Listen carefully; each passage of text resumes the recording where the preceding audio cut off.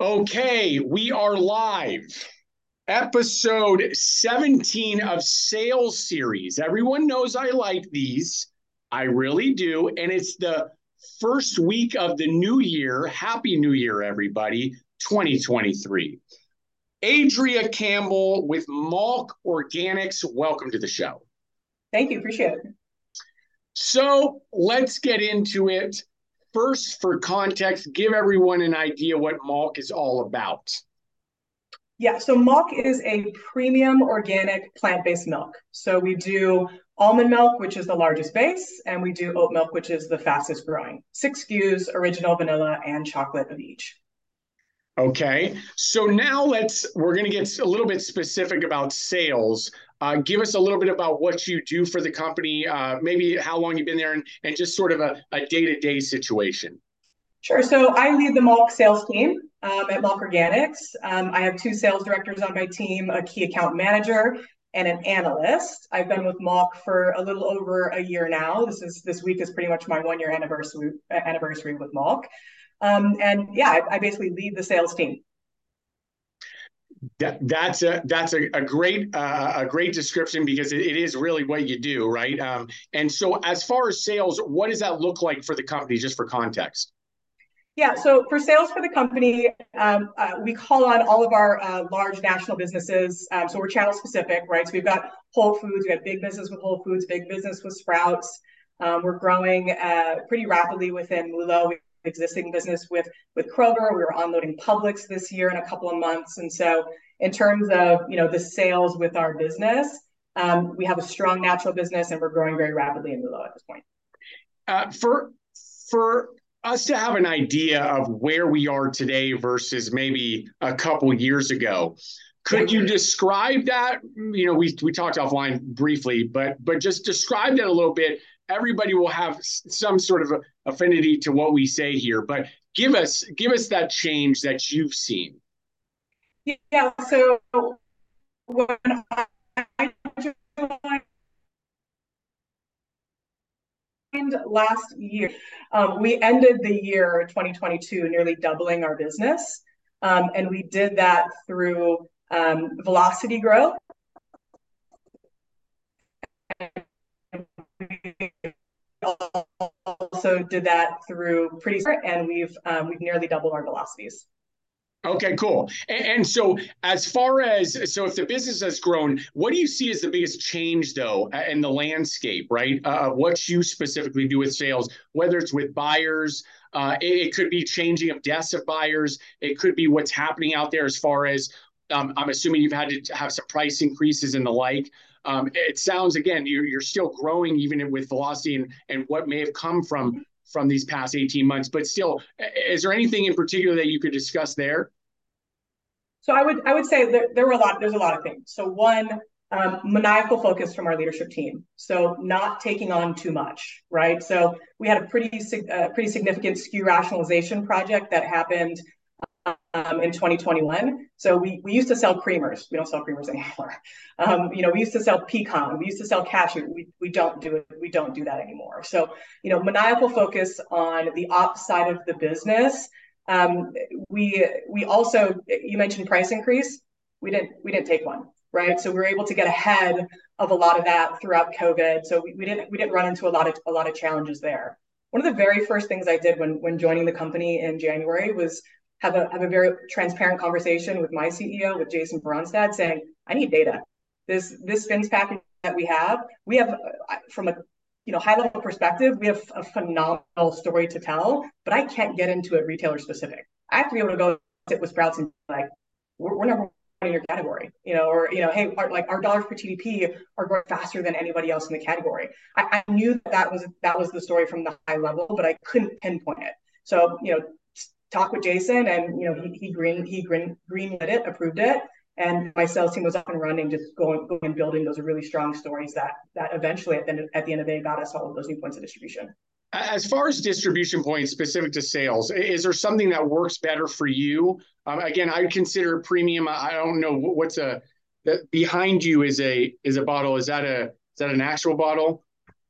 Yes. So I will here. This is our core. This is our hero SKU. It's our Malk unsweetened almond. Uh-huh. And one of the big changes that we made from a marketing perspective when we did a brand refresh a little over a year ago was really highlight this organic piece, because Mm-hmm. I don't think a lot of consumers know. They just assume something, plant-based, it's going to be better for you. I think there's an assumption that there's, the majority of the SKUs in the set are organic, and we are one of the only brands that are actually doing a clean ingredient. 3 ingredients or less, no gums, no oils, no filler, but also certified organic. So when telling the story, it's finding those little bullet points that really are the points of difference across the category. What is the ingredient? Could you read that? What are the ingredients in that? Yeah, so we are filtered water, organic almonds, and Himalayan pink salt.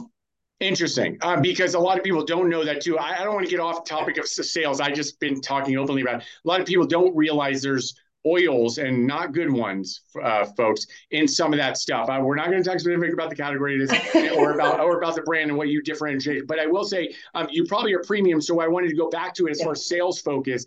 Are there distribution points that work much better than others, and could you share that and maybe the reasonings why? Yeah, I would say obviously in the natural channel, we are, if not the number one brand, usually the number one or the number two in velocity brand. We tend to be, number 3, 4, or 5 in total sales dollars, because we only have 3, 4, or 5 SKUs in the set, where some of the other brands, have 10, 12 SKUs. And so, I would say in velocity, we tend to do a lot better in the natural channel. But what we're seeing is in MULO regionally, it's really picking up. So in SoCal, we have distribution at Ralph's. So a Kroger division, we only have 2 SKUs in their set, but we are doing almost 2x their category velocity. So we're really teeing up. It's not just channel, but it's also region specific. So regions within the country that tend to lean a little bit more, premium, a little bit more organic, they also do really well in MULO too. And that's really going to be our, our real, sales catalyst within MULO this year. As far as going into this year, we've just started. I'd say first quarter or second quarter. Is there something specific, sales specific, that you talk to your team about? Maybe things that they should be looking for, or things that they should be focused on. I think the beauty of it is we get feedback every day, right? And so and sometimes we learn a lot more from the no's than we do the yeses. And one of the no's that we got, I would say maybe 3 or 4 months ago, was, I was a little bit too nervous to bring you in, because we're in the middle of a recession, and I'm scared to bring in premium. And so for my sales team, we've revamped our talking points to say, hey, we've been in a recession through COVID. Right? Our growth has been in spite of all of these macroeconomic headwinds, and so really getting ahead of that as a talking point when you're talking to MULO consumers who would be new points of distribution, trying to get ahead of those objections, something that we're really focused on.